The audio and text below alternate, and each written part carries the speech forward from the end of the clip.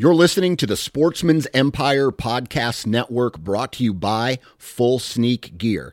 Check out their entire lineup at fullsneakgear.com. Also be sure to check out our entire stable of podcasts at sportsmansempire.com. New from Moultrie Mobile, the Feed Hub offers first-of-its-kind cellular connection and control for nearly any spin cast feeder on the market. When used with the Moultrie Mobile app, you can monitor feed and battery levels, run feeders on demand, receive alerts when feeders are clogged, and remotely adjust feeding times. The Feed Hub is ideal for anyone who maintains feeders. Remove the guesswork and save time by planning feeder maintenance before you drive to your hunting property. For more information, visit MoultrieMobile.com. You're listening to the Sportsman's Nation Podcast Network, brought to you by Outdoor Edge Knives. Now, Outdoor Edge has a large range of fixed and replaceable blade, knives, and game cleaning kits. Now imagine this.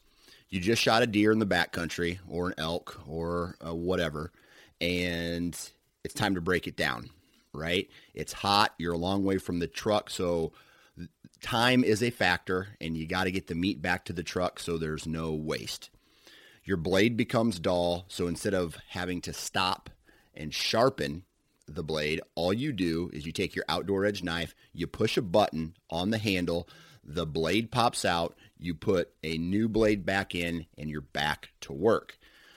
You get back to the truck, there's no wasted meat, everybody wins. Now, if you want to find out more information about Outdoor Edge and their complete line of knives and game cleaning kits, all you have to do is go to OutdoorEdge.com, and when you check out or you decide you want to purchase a knife, enter the discount code NATION30, and you're going to save 30% off of your purchase. That's NATION30, and that's OutdoorEdge.com.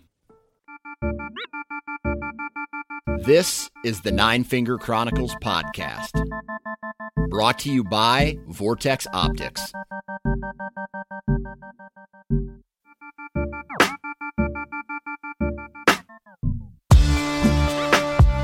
What's up, everybody? Hopefully everybody's having a good start to their Monday. Now, I know it's only Monday, and weeks can always take a turn for the worst, but I am here with the Nine Finger Chronicles podcast and all of the podcasts on the Sportsman's Nation to hopefully make your week suck just a little bit less than it does, whether you're in the manufacturing line, whether you're driving a truck, whether you're behind a desk crunching numbers on a computer all day, or if you're a stay-at-home dad who puts up with kids all day long and dirty diapers. This goes out to you as well. So hopefully you guys had a great weekend. Man, the Iowa season is over, right? I think I said that on the last podcast last week, but there is a lot to be done this time of year. Now, if you own land and you have the ability to manage that property or lease it or whatever, you are now kind of focusing probably towards habitat management, some kind of habitat management, one way, shape, or form, cutting down trees, thinking about food plots, thinking about ways to increase cover, increase water, increase food, that kind of stuff. And today's guest, he does all that. You might know his show, The Management Advantage, on YouTube. But Casey Shootman is today's guest, and he's been on before. And one thing that Casey loves to do is trap coyotes and hunt coyotes. And that's what today's topic is about. We're going to talk about coyotes and what he feels their impact is on the whitetail herd throughout the year. And we talk about how they get, they can hassle deer through the fawning season, the late season when the deer are coming off their rut, and maybe, I don't know where you guys are at, but in Iowa, we got a layer of snow, a layer of ice, and then another layer of snow. So anything that's on the ground is probably a no-go for the deer right now. So they're eating something else right now, except for, I don't know, not the grain that's in the field. So we get into a conversation about coyotes. Now, that's what today's topic is. Before we get into the episode, we're going to do a commercial here in a second, but I want to tell you right now that if you don't have, and this is not a commercial, This is me telling you that I've cooked venison in an air fryer. My wife got an air fryer for Christmas, and I've started cooking some venison in there. Holy shit, guys. This is no joke. The meat is tender and juicy and whatever. This is, like I said, this ain't a commercial. This is a dude who loves to eat food telling you guys that you should marinate your back straps or some steak or cut of meat, deer or elk or bear or whatever you eat, and throw it, let that meat get to room temperature, and then throw it in an air fryer for like 10 minutes. And then flip it, depends on how thick it is, flip it and keep it pink in the middle. And I'm telling you right now, it is freaking delicious. So I've almost been using my air fryer more, or my wife's air fryer more than her. But just a quick heads up. If you haven't subscribed to the Nine Finger Chronicles podcast, do that.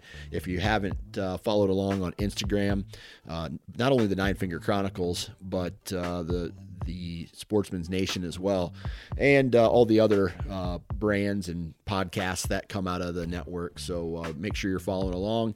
Be active. Ask questions. If you have a question about, let's say, elk hunting, go ask the Backcountry Rookie guys. If you have a question about food plots, ask the Land and Legacy guys. If you have a question about hunting the South, ask the Southern Ground guy. And I'm telling you right now, we've created a community here to help you. So if you have questions, if you want information about gear and products and stuff like that, hit us up, man. We love communicating with all of you. So hit us up. It may take a little while, but we'll get back to you eventually. Commercial time. Now, you guys hear me talk about Ozonics all the time, and it's not a magic pill, because there's no such thing as a magic pill when it comes to killing big bucks, right? We all know that. But it is a pill, right, that you can use in the stand and out of the stand, in the garage, or in your car or wherever, and reduce your scent profile. And I'm telling you right now, like, I don't want to sound, they pay me to rep their brand, but I'm telling you right now, the way Ozone works on your clothes and in the tree reduces your scent profile and increases, it decreases the chance that you're going to get busted. That's what I'm going to say. And there are times when the wind is right, when the terrain is right, when the thermals are right, and I know that I can get away with a little bit more of an aggressive move in my tree stand. And when I have my Ozonics in the tree with me, I feel invisible. And I've had so many encounters throughout the year where the deer just walk by and walk by and walk by. And any smart man would say right now, well, I can't believe that, right? You have to question it. You have to question it. But the only way to really find out is to use it. Is to use the Ozonics in the tree, use it on your clothes in the dry wash bag, or borrow one from a friend, right? So that is what I'm recommending. But what you need to do is go check out their website, go to Google, type in Ozonics, and up pops their website, ozonicshunting.com, and basically take a look at their products, take a look at all of their the units that they offer. And I'm telling you right now, it's a badass product that I will take into the tree with me or the ground blind every single time. I have it on when I walk to my tree stand even. So there's that. There's a discount code. I got that right here for you. And that is NFC19. And you enter that discount code in after you have your unit in your cart, and you're going to get a free dry wash bag with your purchase. So that's a big win. I'm not sure what that costs, but I think it's like $100 or $200 or something like that. So there's that.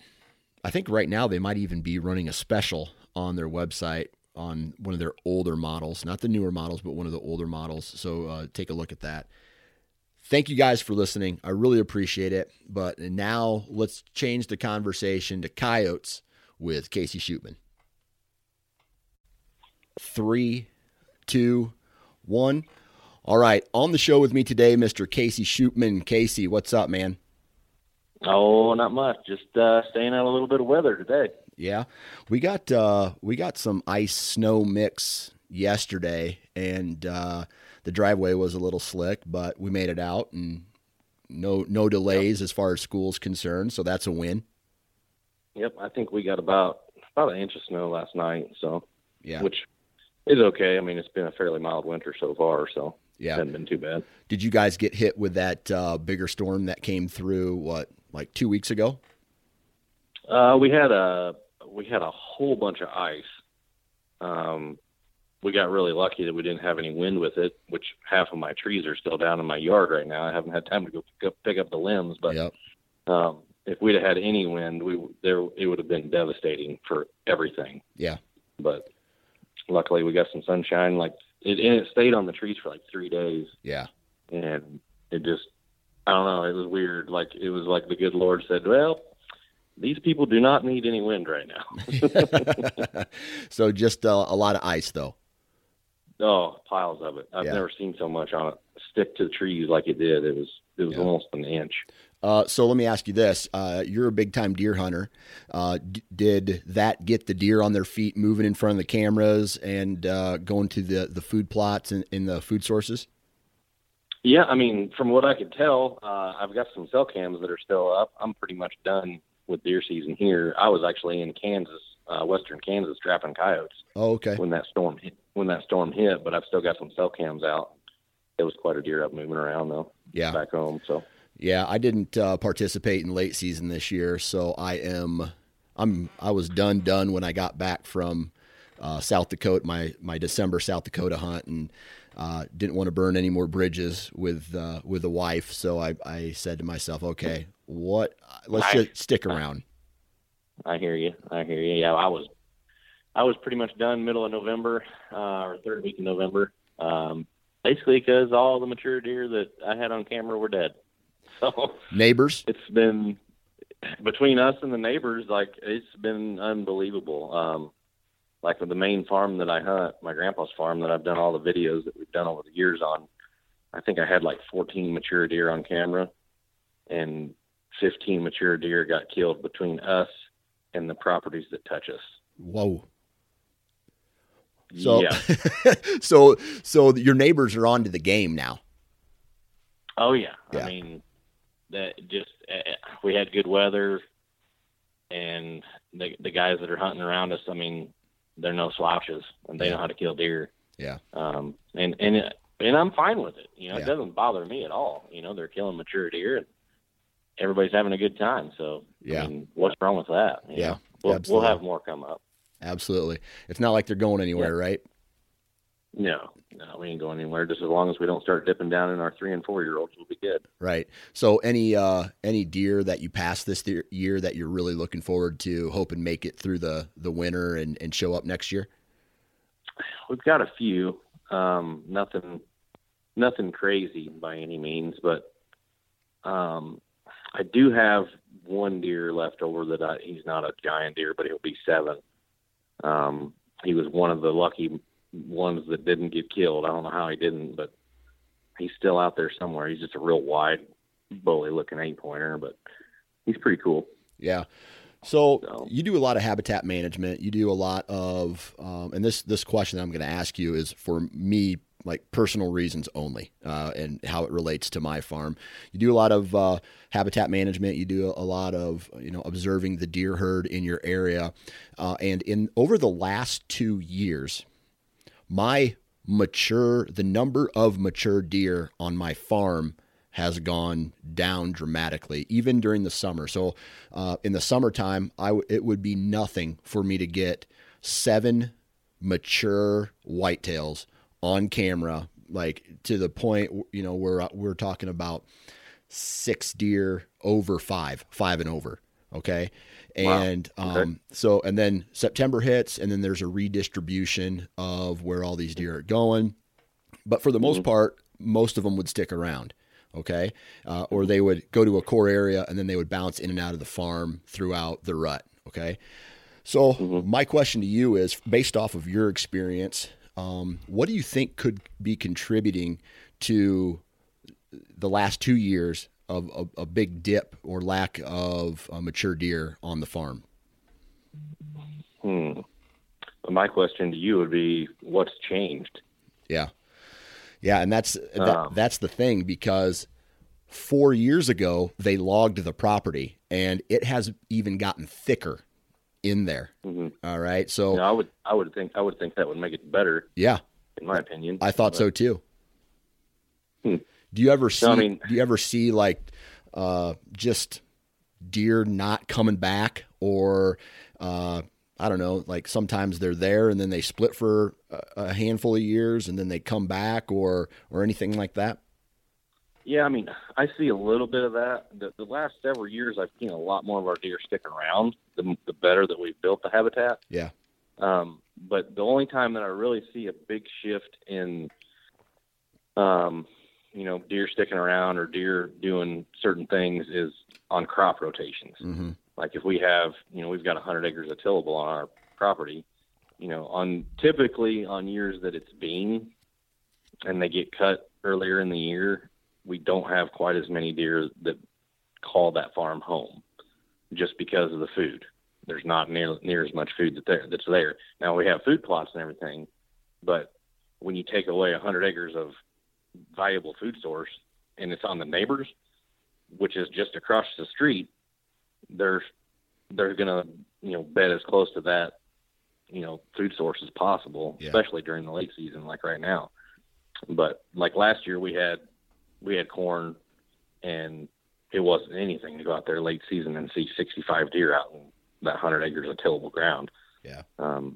This year you go out there in the afternoon, you might see 5 or 6, but they're all on the neighbors. Yeah. So, that's where I see the cyclical type, changes in deer behavior as far as where they're staying. Now it's not very far. They're only a half mile away, but they're not on you. Right. Right. Now in your case where it's a multi-year deal, it could be as simple as the mature deer aren't there, maybe. It could be herd dynamics, maybe some neighbors killed some of the deer, or they're dipping down into their your lower age class, and they're just, you can't kill or see or get pictures of what's not there.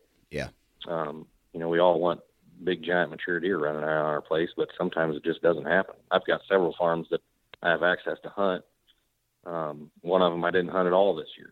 Just ran trail cameras on it, and there wasn't anything there. Yeah. So, and I think that's probably the case. I'll be honest. This farm just has been outstanding from the summer over the years, lots of mature bucks. I just feel like there is, obviously there's a lot of properties where there's habitat management that goes on, and it's they're doing that to hold the deer. Well, there's no active habitat management on this farm. It's cattle and ag, active cattle, active ag. And there's no thought, nothing that they're doing on this property is for the deer herd, if that makes sense. So I just assume that, hey, it's in one of those years where it's just dipped. It'll rebound in a couple of years. Who knows? Yep. So, it usually always does. Yep. Well, the reason I brought you on the show today is because I want to talk to you about coyotes. And I'm going to say a statement, and I want you to tell me if it's true or false. Casey Shootman loves trapping coyotes. I think you know the answer to that one. Dude, I've never, I just from talking to you in the past, and you've been on the show before, you talk about coyote hunting or trapping like other guys talk about, like I talk about whitetail hunting. What is it about trapping coyotes or hunting coyotes that gets you so excited? I don't know. There's just a mystique about it. I know it, and I know you've probably heard a million trappers say that, the challenge is making a wild animal that's that spooky or that independent, if you want to call them that. They've got a mind of their own, but if you can make that animal step on a 2-inch, pan of a trap, that's doing something. Yeah. And I don't know if it's necessarily exactly that for me, and especially here in the last year or two. I get my kicks on going to new places. Like we just got back from Kansas that we've never set foot on the place. Never been there. I looked at it on Onyx before we went. And of course, if you look at Kansas on Onyx, it looks like nothing. Right. But it's an absolute trapper's dream out there. I mean, I've dreamed about going out there for years. You know, the guys that taught me, the old guys that taught me how to trap, they're professionals at it. You know, they go out there and they're killing several hundred in a couple weeks.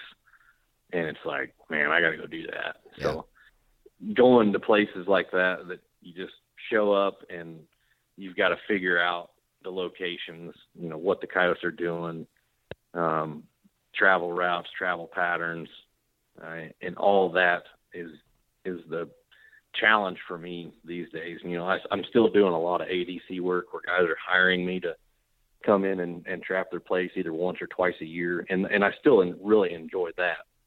But, you know, there's a big mystique about going out west and like Kansas or Nebraska or Montana or somewhere out there that, you know, it has its own kind of feel to it. Yeah. It's kind of like going to Iowa for big whitetails, only it's, you know, it's a little different, but kind of along the same lines as that.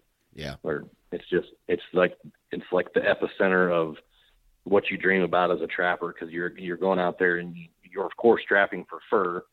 You know, here in Illinois and Iowa, or even Missouri, you know, we've got decent fur it has some value to it, but you get out west and those coyotes they're worth more money. They're beautiful. They're not near as smart as the coyotes east of the Mississippi for whatever reason, so they're a little easier to catch. And then, you know, of course, there's just more targets out there. It's just they've got the habitat. It's their native home range, and there's piles of them. Yeah.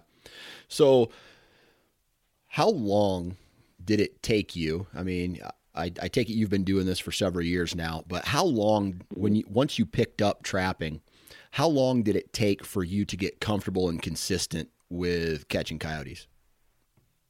So I had an extremely short learning curve. You know, my, you know, original profession is video production and editing, and mainly in the wildlife management realm. And we started doing some videos on coyote trapping for wildlife management, and got hooked up with this guy out of Memphis, Missouri. His name's Robert Waddell. And he is the epitome of a coyote trapper.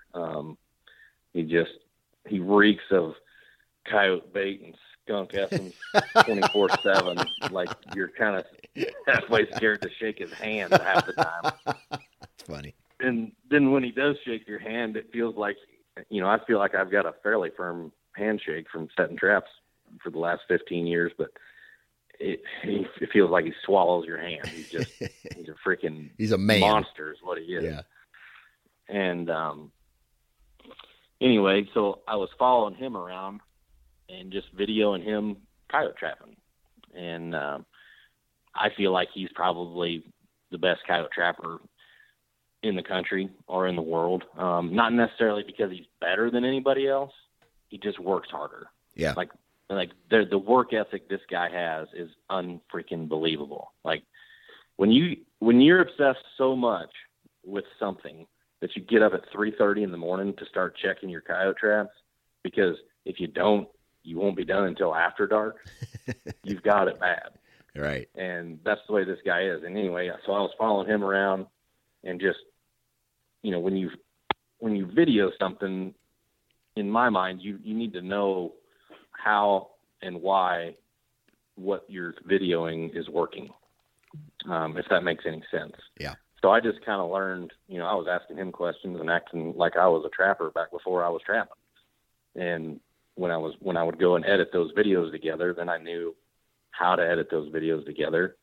And what hooked me on it was one of the first times that I was with Robert and he caught a coyote. He actually caught a triple. It was 3 coyotes within 10 feet of each other, all in traps. 2 of them were laying down kind of docile, and one of them, he would just stand up and he would stare you straight in the eye, like he was just looking through you. Yeah. And he would hit the end of the chain like, come on, bud, hop in the circle. Let's dance. Yeah. And for whatever reason, that just kind of lit a fire in me. And I was like, you know what, I could do this. if I just had time. And there was a lot of time between when I first started going with Robert and when I started that I just didn't have the time to do it. And finally I got a couple dozen of coyote traps for Christmas one year, and I was like, I'm going to try this out. Yeah. And I immediately started catching coyotes just because of who I'd been hanging out with. I mean, that's the best way to learn how to coyote trap, is to go ride with somebody that's good at it. Yeah. And you learn from hands-on experience. You know, we do a lot of videos, on YouTube to teach people how to do it, and it helps. That helps a lot. That shortens that learning curve. But for me, the best way, just how I'm wired, was hands-on, watching somebody do it, and then starting myself. I think the first time I really started setting coyote traps, I think I killed like 31 in 2 weeks with 24 traps. Oh, wow. So it was like immediate. I was like, man, this ain't that hard. Yeah. Yeah. But if you're a guy that's just has never been around a coyote trap or seen anybody do it, it's fairly intimidating. Yeah. Yeah, especially some of the pictures that you show where you're just you're knelt down in front of them taking a selfie with them like 1 inch behind you, it seems like, and they're just snarling at you. So, yeah. So you learned from quite possibly the master of coyote trapping. Did that lead to you doing any other types of trapping for coon or other fur bears? Yeah, I mean, before I coyote trapped, I did a lot of raccoon trapping. Okay. I've done that since I was old enough to walk. My dad did it. My dad ran coon hounds back whenever raccoons were actually worth money. And we had some old Duke 1.5s, and he'd take me down the creek, and we'd make little pocket sets with sardines and stuff like that. And that kind of that lit the fire in the outdoor world for me a long time ago. Yeah. And then even up to when I started coyote trapping, me and Dad, we'd always run a pretty good coon line, and we'd kill 200 or 300 every year. And back, like I said, when coons were actually worth anywhere between $10 and $20 a piece green. Yeah. And heck, I paid with a lot of toys and gas money back in those days with the coon fur check. Yeah, absolutely. But, So now kind of crossing these two things, your love for habitat management and your love for coyote trapping, because you mentioned you're a big time deer hunter as well. Now, when you go onto some of the properties that you hunt or some of the areas that you hunt and the season's over, or whenever you do it, what time of year do you typically do your trapping? After deer season? Like if I'm doing any trapping here in Illinois, it's usually after gun seasons are over, but the bow season's still in, like right before Christmas. Gotcha. Okay. I try to do some this time of year, but right now I'm kind of buried in the office, and I just haven't been able to get out because I've got some serious jobs coming up here in February and March. Got you. So I'm trying to get caught up before I go do those. But so yeah, just after the gun seasons, mainly because if you're asking permission on neighboring properties, they're more inclined to give you permission if they're done with gun seasons, because everything kind of calms down here after those gun seasons go out. Okay. So my question now becomes, through trapping for coyotes, because there's this stigma that coyotes themselves are the biggest, they put the biggest dent in the deer herd, right? From your experience, do coyotes have a big impact on this, things like fawn recruitment or the deer herd overall? Absolutely, they do. And here's the kicker: the worse your habitat is, the more impact they're going to have. Okay. So if you're not doing, any kind of habitat management with your timber or say native warm season grasses, they're going to have way more of an impact, mainly, during that fawning season, because the fawns don't have anywhere to hide, or they don't have good habitat to hide in, and they can readily find them and eat them. Yeah. But I mean, more than just talking about the fawning season, think about this time of year when deer are extremely stressed. Like I said, we've had a mild winter right now, so maybe they're not nearly as stressed. But imagine a foot or 2 foot of snow and, deer having to live in a certain spot because it's close to a food source, or they have to walk a half a mile or a mile, after dark to get to a food source across the wide open. And if you've got coyotes that are harassing them 24/7, while they're already stressed, imagine what kind of stress that puts on that deer or that deer herd, because the coyotes are going to be just as hungry as the deer. And if they catch a deer out in the middle of the field, I've watched coyotes run deer before. One time I was deer hunting. Actually, I seen it one time when I was turkey hunting as well, where there was 8 or 10 deer out in the field, and 3 or 4 coyotes came out, and the deer just kind of looked at the coyotes, didn't run off, and you can almost read the coyote's mind. They just kind of walked around and kind of made a half circle around the field, and they were looking at this one deer, like sizing one of them up, like, I'm going to eat you. And there's nothing you can do about it. Yeah. And they ran that deer all over the place. Now, I don't know if they ended up catching it, but they singled that one deer out. Yeah. It was a younger doe, and they ran her out of the country. Yeah. So, I mean, like I said, thinking past just how many fawns they eat in a year, think about the stress on your deer herd this time of year. Even if they're not even catching them, they're just running them, and those deer are expending calories, and they're having to eat more to stay alive. And you think about a buck coming out of shedding his antlers into the springtime, you want to have as little stress on those deer as possible. Right. So, if we can go out there and, we don't have to kill all the coyotes on a certain piece of property. You're never going to kill all of them. If somebody tells you they can, they're lying. But if you can go out there and take the excess off and just relieve a little bit of the stress off the deer, you're doing some good. Yeah. So what have you seen? You mentioned something about the cover or the habitat management, like there's no farm. If it's a wide open timber, the coyotes are obviously going to have an easier time locating deer just through their eyes. Would you say that the thicker, the more cover for the whitetail is harder for the coyote to be successful, whether it's killing a fawn or a doe or a deer in general? Oh yeah. I mean, it just makes them a little more elusive. That deer could possibly juke when the coyote drives and get out of the way of the coyote. Yeah. Instead of the coyote keeping a visual on the whole time, Yeah. Okay. So do you have any experience going into a property that may be coyote heavy, trapping, thinning them out, and then watching the deer herd rebound the next year or the year after? Mm-hmm. Yeah. So what are some of the indicators where that taking those coyotes was a good thing? Like what are specifically did you see that you're like, hey man, other than just straight numbers? So let me kind of back that up just a little bit. I'd like to kind of stress the importance of when the trapping takes place. So here in Illinois, we've got a trapping season. Right.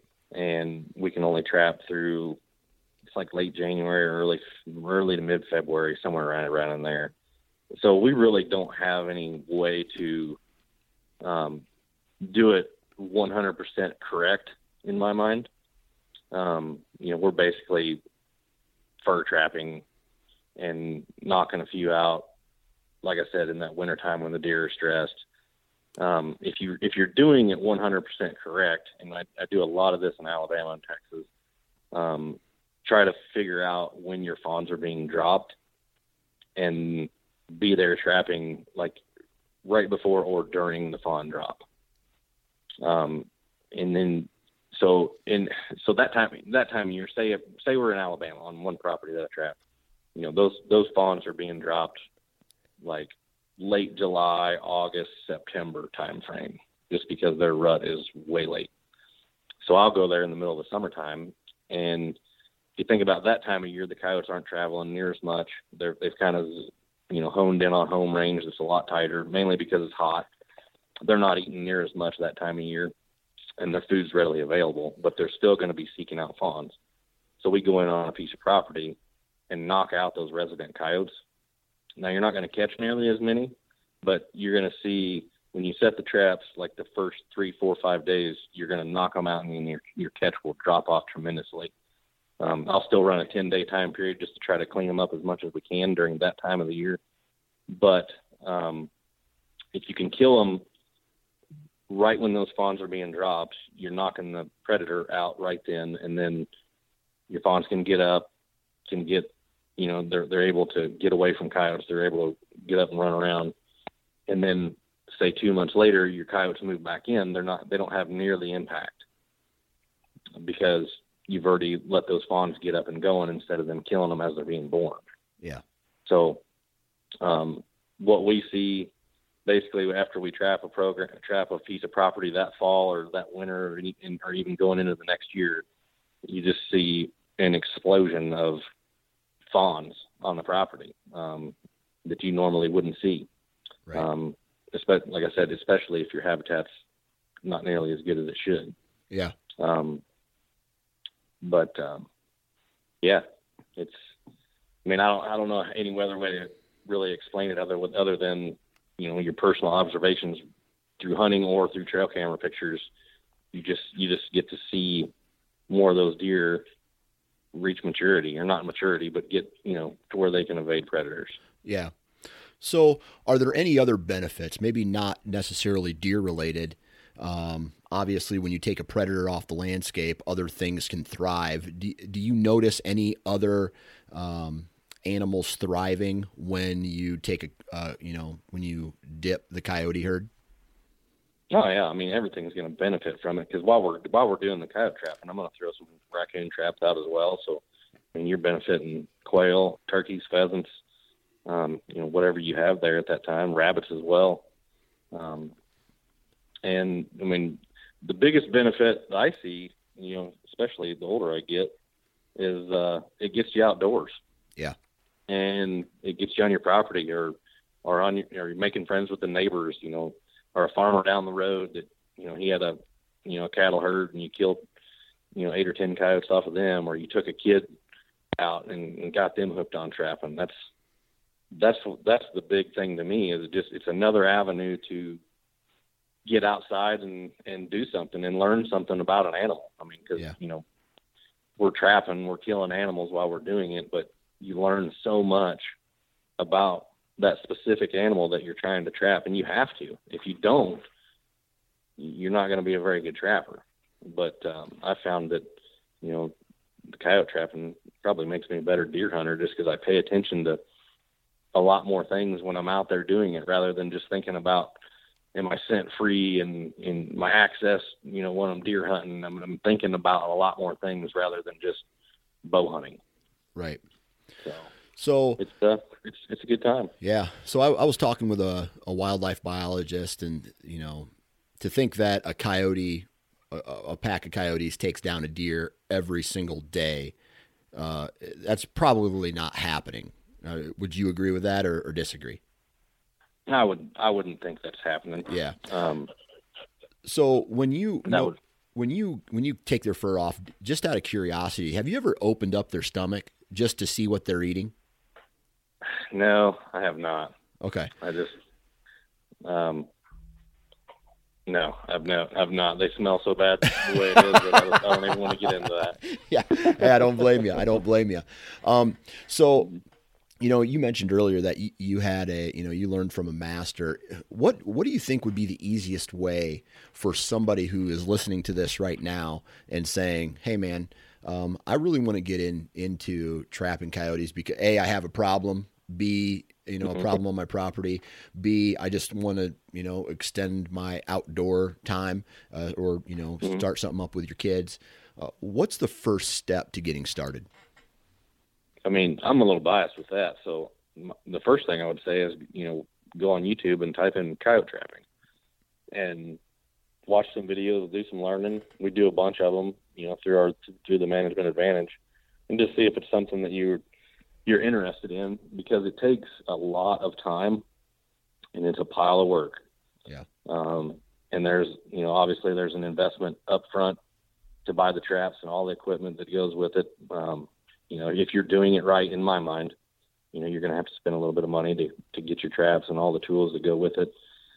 But then, like I said, it takes a lot of time. You've got to check your traps every day. The initial setting of the traps, you're going to spend a lot of time doing that, especially if you're new to it. I've been doing it long enough now that I can pop a set in probably 2 minutes. Yeah. But, the average guy that's just starting out, it might take him 10 or 15 minutes to knock one in. So if you think about that, like each location that I'm setting has at least 2 traps at it, there's a half hour gone for one set. And, when you start thinking about numbers of traps in the ground, it's not just snap your fingers and make it happen. It definitely takes some time. Yeah. You also mentioned that you run kind of a 10-day cycle. Is that standard, or can you adjust that time frame for less or more or whatever?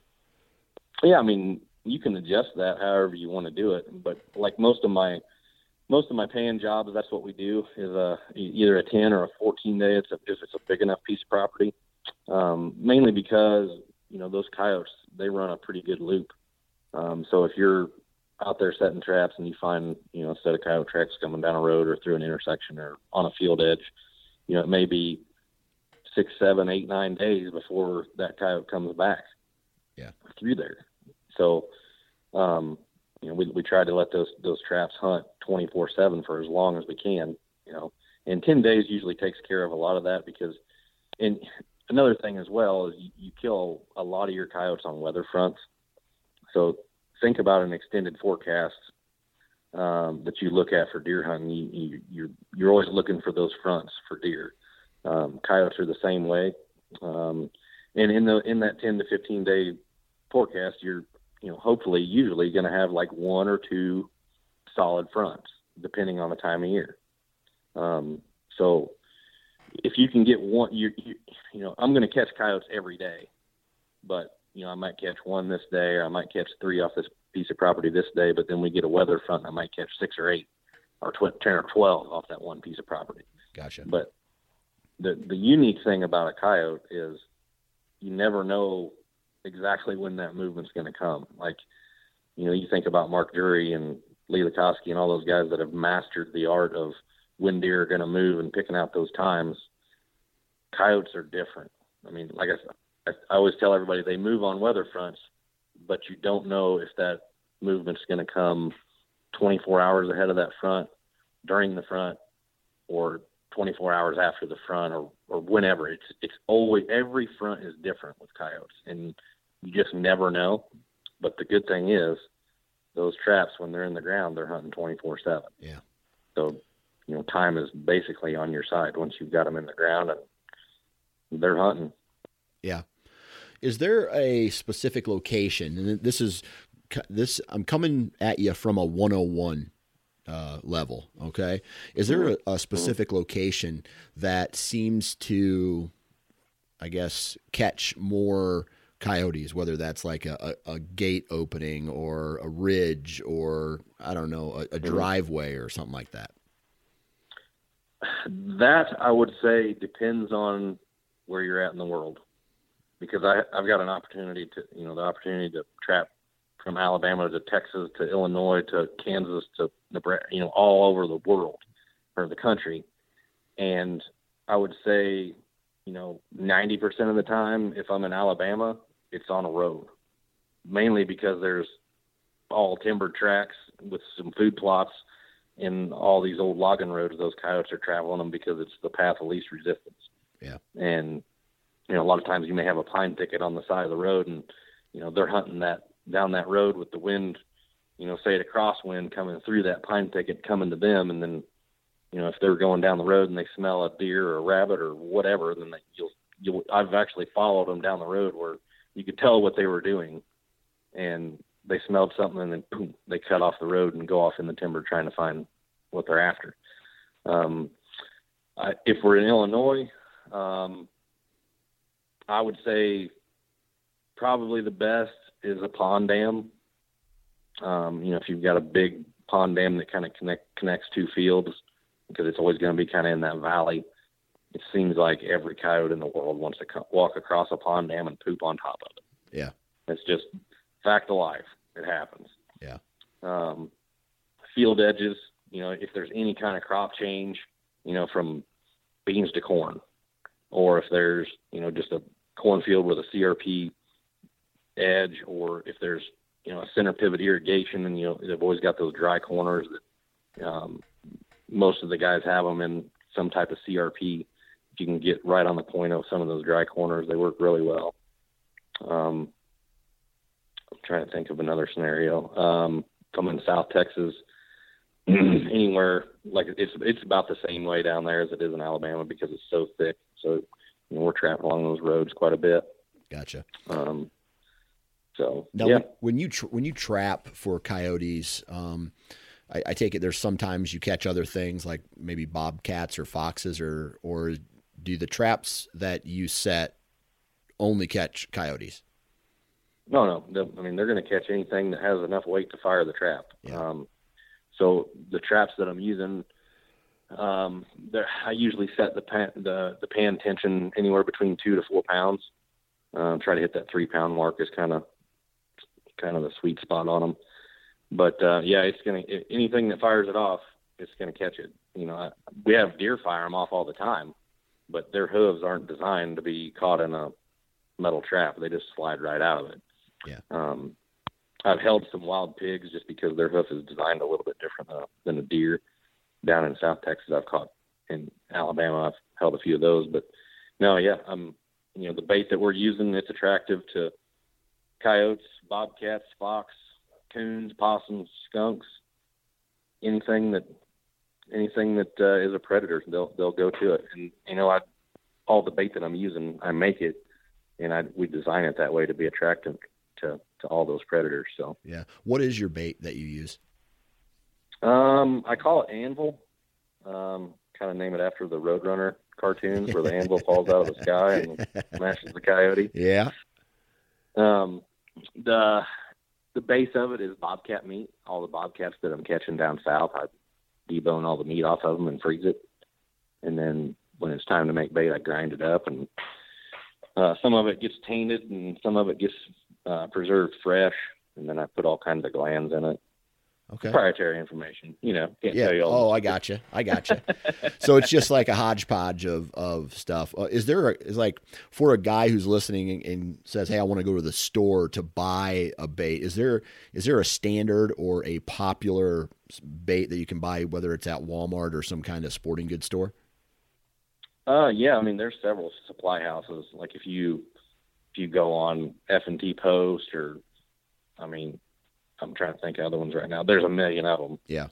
You can, they've got catalogs with all their trapping supplies, and you hit the bait button, and then there's 100 of them that pop up. Gotcha. I just started making my own out of pure necessity. I wanted something that I could rely on 100% of the time and have 100% confidence in it. Yeah.